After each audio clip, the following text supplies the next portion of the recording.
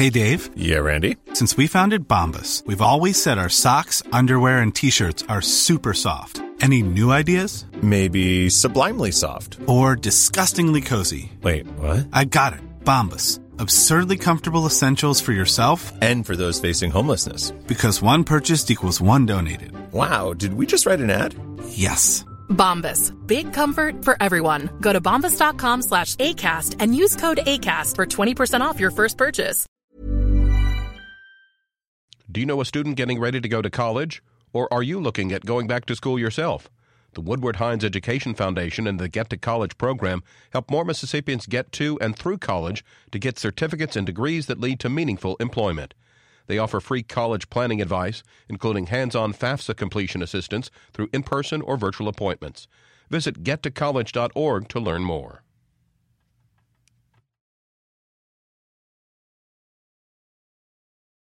Support for Mississippi Edition comes from the University of Mississippi School of Education, offering hybrid doctorates, K-12 leadership, higher education, and math education. Combine online and face-to-face courses to graduate in 3 years. Details at education.olemiss.edu. Good morning. It's 8:30. I'm Karen Brown, and this is Mississippi Edition on MPB Think Radio. On today's show, rallying for a higher minimum wage in Mississippi. A lot of people assume that people that work in fast foods, that they don't have education. A lot of the workers do have education. A lot of them have been to college. Right here in this state, there are workers who've gone to school to try to better themselves. Then the board in charge of authorizing charter schools in the state denies a request to open 3 new schools. Later, a StoryCorps conversation from Mississippi on learning lessons for life and the state of obesity in Mississippi and across the country. That's all coming up. This is Mississippi Edition on MPB Think Radio.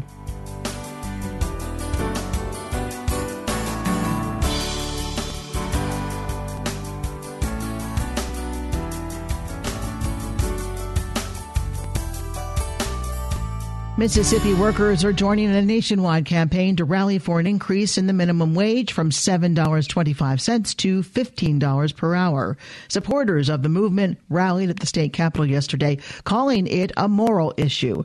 Pastor Thomas Jenkins of Jackson says many people laboring at the current minimum wage can't make ends meet. He says it's not just fast food workers, but daycare staff and adjunct college professors who are not paid a livable wage. Jenkins tells MPB's Desiree Frazier it's important to raise the moral consciousness of political leaders about the issue. We want to see equality in wages. Here in Mississippi and across the country, many people make less than $15 an hour. And when you make less than $15 an hour, you cannot live a productive life. You cannot buy insurance. You cannot have affordable housing. You cannot even really buy the food that you need for your kids because when you make less than $15 an hour, you can't do that. $15 is still a stretch, but we need people to make a livable wage so that they can exist here in America in a fair way. You said you were in Virginia recently. What was that about? In Virginia, there were delegates that gathered. There were 4,000 delegates that gathered from all over the country for the fight for 15. It included every area, not just the fast food workers. It included the daycare workers. It included college professors, everybody that makes less than $15 an hour. In our nation, we have 64 million people that make less than $15 an hour. So that group was gathered there. We gathered there on Friday and Saturday to come together with everybody to hear testimonies and to be motivated to go back to our states to continue this fight. What's the challenge for folks working for that $7.25 an hour in Mississippi? You talked about the housing. What are the issues that really concern you? The issues that really concern me is that it seems like there's not a lot of cooperation here in our state for among leaders and even among clergy to understand that this is a real life issue. When you see people suffering, I've looked in the faces of people who make $7.25 an hour, who cannot feed their children, who cannot live in affordable housing, and many of them can't even afford to send their kids to daycare or wherever they need to go. It's a real struggle, and it's quite painful. I've been to third world countries, but I say that in America, if we're not careful, we're building another third world country right here in America. From an economic point of view, I've talked to an economic professor at Millsaps, and he explained that it's not so much the minimum wage, but it's an issue of education and workforce training, because the jobs that pay minimum wage weren't designed for families to live off. They were supposed to be a stepping stone. I just met with the lady in Virginia who happened to have a master's degree. She was working at fast food because there were no jobs available in her area. So there are a lot of people, that's kind of a misnomer. A lot of people assume that people that work in fast foods, that they don't have education. A lot of the workers do have education. A lot of them have been in college. I met a lot of them when I was in Virginia. Right here in this state, there are workers who've gone to school to try to better themselves. So it's not, that's what people want everybody to think, that it's just a little part-time job. But even if it is a part-time job, people deserve fairness. Why should the guy who owns the McDonald's make more and more and more? Why can he help that person who's in school? Because a lot of people in school have children. A lot of people in school have the same responsibilities of people that are not in school. So it's fair either way, because corporate America has continued to get richer and richer while the poor has gotten poorer and poorer. MPB's Desiree Frazier with Pastor Thomas Jenkins. Bob Neal is a senior economist at the University Research Center in Jackson. He tells Desiree Frazier higher wages usually follow higher skills. There are a number of states that either default to the federal minimum wage or have set a minimum wage that is, in most cases, higher than that, and Mississippi has chosen to use the federal minimum wage. What does it mean for Mississippians from an economic standpoint and what you study, having a minimum wage that is $7.25 an hour? The minimum wage was never meant to be a livable wage. That was a wage that employers could offer to give predominantly younger people an opportunity to enter the workforce and get some experience working.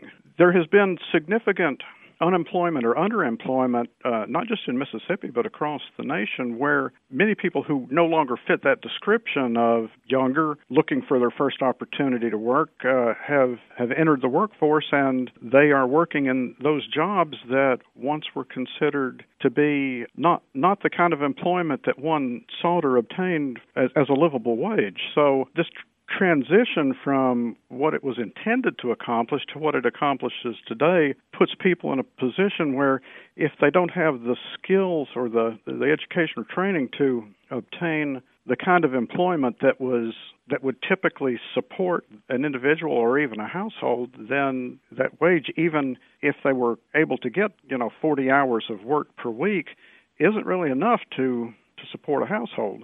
The issue that has been taking place across the nation for some time now, raising the minimum wage, is likely to have a depressing impact on employment. In Mississippi, I believe that raising the minimum wage would come at the expense of job growth. Why? Why would that happen? The kinds of businesses that have positions that they pay at minimum wage, and there are lots of businesses out there that pay entry-level workers more than $7.25 an hour, but there are still lots of businesses out there that have some positions, particularly for new employees, younger employees that don't have any tangible training that they can take to the market, still pay a $7.25 minimum wage. But businesses that use a lot of employees that they start out at $7.25 an hour have a business model in place that accounts for that's what their labor cost is, and then once they add in all their other business expenses, they will find that if they have to pay more for their employees, they will have to do what they do with fewer employees because that's just the nature of the business environment. MPB's Desiree Frazier with economist Bob Neal on the possibility of a $15 minimum wage in Mississippi. In other news, there will be no new charter schools opening in Mississippi next year. Charter schools are privately owned and operated, but are attended mostly by students from public schools. They're part of a growing school choice movement in Mississippi. MPB's Paul Boger explains. Mississippi charter school authorizers rejected a plan by Ohio-based ICANN schools to open a number of new charters in Jackson. The state authorizer board voted against the charter operator 4-2 yesterday, citing concerns over mixed academic performances of some of the group's newer schools. Board President Tommy Carden says the state needs to uphold high standards. We're trying to balance the interest of acquiring quality operators while at the same time ensuring that the highest standards are met and that our laws are followed. So there's an inherent tension there, but that's why we are here as a board, is to try to work through that and reach decisions that are in the best interest of our children. New Orleans-based Collegiate Academies withdrew its application for a high school in Jackson after it was also recommended for rejection. There are only 3 charter schools operating in Mississippi. All of them are in Jackson, with a 4th scheduled to open next year. Paul Boger, MPB News. Up next, a StoryCorps conversation from Mississippi on learning lessons for life. This is Mississippi Edition on MPB Think Radio. Hi, I'm Jason Klein, Director of MPB Radio. It's time for our fall drive, but we're changing the game this year. Our goal is to raise the cost of all things considered. One drive, one day, $100,000. Like other state agencies, MPB's budget has been cut. So we need your help now more than ever. Your contribution combined with other members makes a huge difference. And this year, it's only one day, one drive, $100,000. Friday on MPB Think Radio. And thank you. One day, one drive, one goal, $100,000. We need $100,000 to pay the cost of all things considered. Help us reach our goal during a one-day drive on Friday. To give now, visit mpbonline.org. On the next Fresh Air, Roastmaster General Jeff Ross. He's roasted everyone from Rob Lowe to Donald Trump, inmates at a jail, and the Boston police. What's up, BPD? You're under a roast. Yeah. Next, I want to attempt my most dangerous roast ever, roasting an audience of armed policemen. Join us. Today at 3 on MPB Think Radio.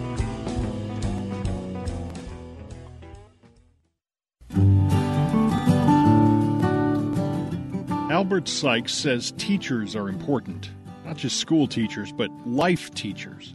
One of the lessons he tries to teach his son is about the importance of using politics to make your community a better place. Here, Albert Sykes is interviewed by his son, Aiden, at the Jackson stop on the StoryCorps mobile tour. So, Dad, what's your most vivid memory as a teenager? The funniest memory I have is being in class, being in high school, in my 10th grade English class and going to sleep. And I was asleep, like I was just kind of detached from school. My grandmother had just passed right before school started, and I transferred to a new school. So I was sad about her and lonely because I didn't know most of these folks that I was in school with. And I remember going to sleep in the class, and the next thing I know was just a big thud that shook my body. And what happened was the teacher had called a security guard to come to the classroom and pick my desk up off the ground and drop it down to wake me up. But at the same time, and I had never had any interaction with this lady, but at the same time that it woke me up, it literally woke me up because, you know, this was 2 or 3 months into the school year. And this lady saw something in me, and she wouldn't give up on me, and to the point that she was bothering me about really becoming engaged in her class and becoming engaged in school. Yep, I just remember that when that security guard dropped my desk, it woke me up for class, but it also woke me up to get through high school and to get myself back on track. So, Dad, why do you want to become a teacher? I don't want to become a teacher by profession. The classroom wasn't the only place that people learn. So I wanted to be a teacher of life and of what it's like to move in society and do what's right. So I feel like I was your first teacher. You being in the house and learning words and learning how to make different sounds and how to do different things with your body and getting to the point that you're learning ABCs and colors and stuff like that. That's the type of teacher I want to be, not necessarily in the classroom, but a person that can really share stuff with other folks anywhere that I go. And so I wanted to be a teacher because I think it's necessary that we not only go out and get professions that let us live comfortably and have money, but I think we all carry stories that we have to share. I think our stories are kind of the things that help our communities and our families to survive. And particularly the story of Mississippi is something that I felt like I always wanted to share and teach with anybody that's willing to sit down and be a willing set of ears to listen to what I think about this state and where I think we can go with it. And then the other part of teaching is learning and listening. I've been fortunate enough to learn from and listen to some of the greatest minds that ever come through Mississippi, like Frank Figures, who I just was talking with before you came, Derrick Johnson, and Nashambe Lambright, and so many other folks in Mississippi who have been stalwarts in leading this state forward. So that's the type of teacher I want to be. I want to be a teacher like the folks who really opening this state up and moving us forward. So, Dad, why do you take me to protest so much? I think I take you for a bunch of reasons. One is just that I want you to see what it looks like and feels like when people come together. And I don't think we ever been to two protests or two gatherings that were about the same issue. So you've been with me when I've been places where it's been solely about education, or where it's been solely about voting, or where it's been about immigrant rights and so many different other issues. And I want you to see what it's like for people to come together, but also for you to see the diversity of reasons and issues that bring people together, so that when you start to figure out what you want to do with your life, I want you to be able to see how people feel like their lives are intertwined with each other and how their success is dependent upon each other. The first protest I remember is going to a car wash. It was exciting, helping. It was about a fundraiser for YPP. So that wasn't a protest. But that was one event that you've been to, but that's not a protest.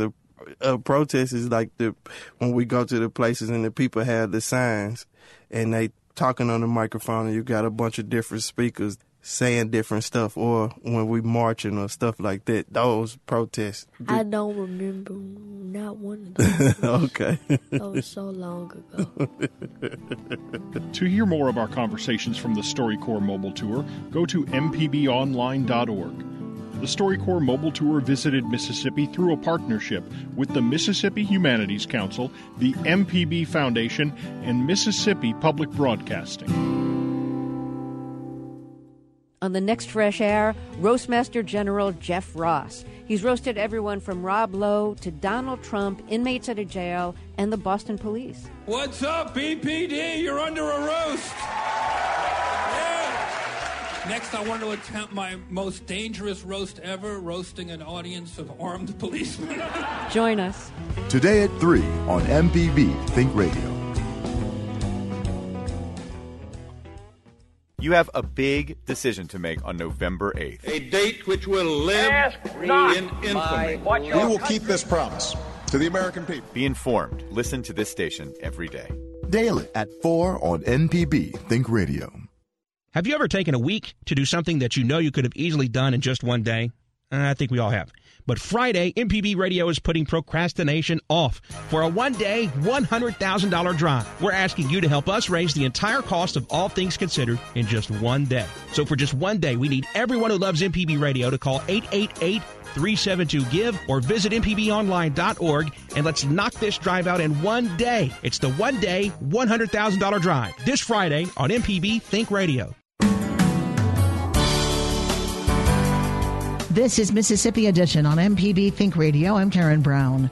Mississippi is tied for second place as the most obese state in America. That's according to the recent report, The State of Obesity, Better Policies for a Healthier America. The report is released annually by the Trust for America's Health and the Robert Wood Johnson Foundation. Alabama and West Virginia are also in second place. Louisiana is ranked as the most obese state in the nation in this current report. The report looks at trends in childhood obesity, as well as adult obesity rates and obesity disparities among racial and ethnic groups. We spoke with Victoria Brown, Senior Program Officer of the Robert Wood Johnson Foundation. She says the obesity rankings in the report are data-driven. The way this study is conducted is taking data from the Behavioral Risk Factor Surveillance System, which is the largest ongoing telephone health survey in the world. It is a state-based system of health surveys established by the Centers for Disease Control. It completes about more than 400,000 adult interviews a year and is the only source of population-based health behavior data about chronic disease prevalence and behavioral risk factors. So it's the gold standard of data of this kind. Let's go right to Mississippi. How does Mississippi rank? Unfortunately, not very well. You come in tied with West Virginia and Alabama for the second highest adult obesity rate in the country. Louisiana has the highest adult obesity rate. Mississippi has a current adult obesity rate of about 35.6%.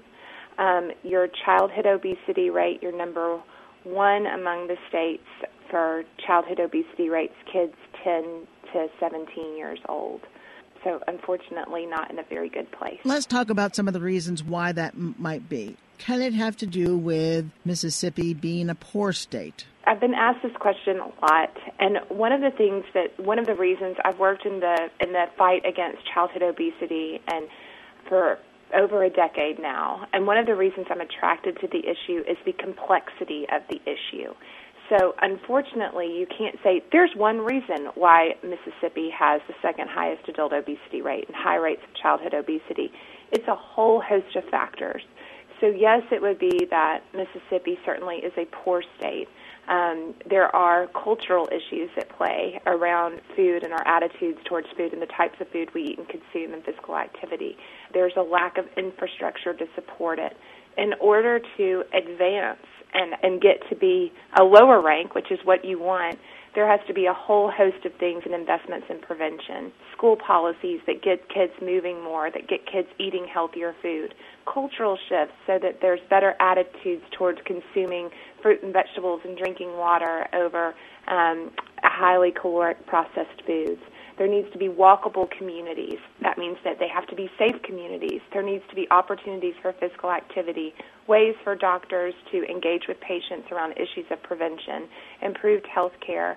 And it really needs to target the entirety of a community, not just kids, not just adults. Let me ask, you said some of it has to do with our cultural relationship to food. What does that mean? I think that these are weighty topics. The types of foods you eat, you can tell by my voice. I'm originally from Arkansas. Arkansas is my home state. I live in Texas. The foods we eat down south, some of them don't really fall very high on the health factor. That's part of our culture, that's part of our pride of being from the South, but you have to be able to have those kinds of high fat, high caloric foods that also have plenty of fruits and vegetables in between.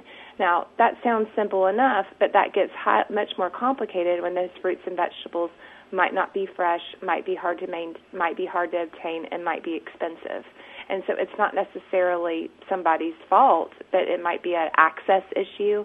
You know, where's the closest grocery store? Where's attractive produce? As well as a cultural issue, you know, that I grew up eating fried chicken or I grew up eating some other type of highly fattening food, and I'm just not used to eating these kinds of foods. So this takes a shift. Yeah, I saw that the majority, or the highest ranked, or lowest ranked, I'm not sure how it falls, the most obese were in the South and the Midwest. So is that tied to the cultural relationship to food? I think it's the cultural relationship to food. It's also that a lot of these states happen to be the poorest states. They might not have the infrastructure investments. So it's not just about food. It's about the whole picture, both food, physical activity, health care opportunities. So it's across the gamut. But 9 of the 11 top states are 9 of the 11 states with the highest obesity rates are in the South, and 22 of the 25 states with the highest obesity rates are in the South and the Midwest. What was the skinniest state? The 4 states that have a decrease in adult obesity are Minnesota, Montana, New York, and Ohio, and Colorado has the lowest obesity rate. Why? It's Colorado. There's a whole multitude of factors. Does altitude have anything to do with it? I know. I wish it was that simple. Colorado has great rates of physical activity, great investments in infrastructure, opportunities to get out there, to get active. There's a culture around movement and perhaps a culture around healthier eating. But in all these states, the ones that have seen these positive trends, you really see that it's a confluence of things coming together, that it's people taking a comprehensive approach involving multiple sectors, that it's easier for people to access opportunities for eating healthfully and being physically active, and that there are long-term commitments towards prevention. Victoria Brown is the Senior Program Officer for the Robert Wood Johnson Foundation. Victoria, thanks so much. Thanks for having me. Coming up after Mississippi Edition, it's Money Talks in Legal Terms and Southern Remedy. And remember to download our podcast. Just search for Mississippi Edition in your favorite podcasting app and listen whenever you'd like. It's easy. I'm Karen Brown. Join us again tomorrow morning at 8:30 for the next Mississippi Edition, only on MPB Think Radio.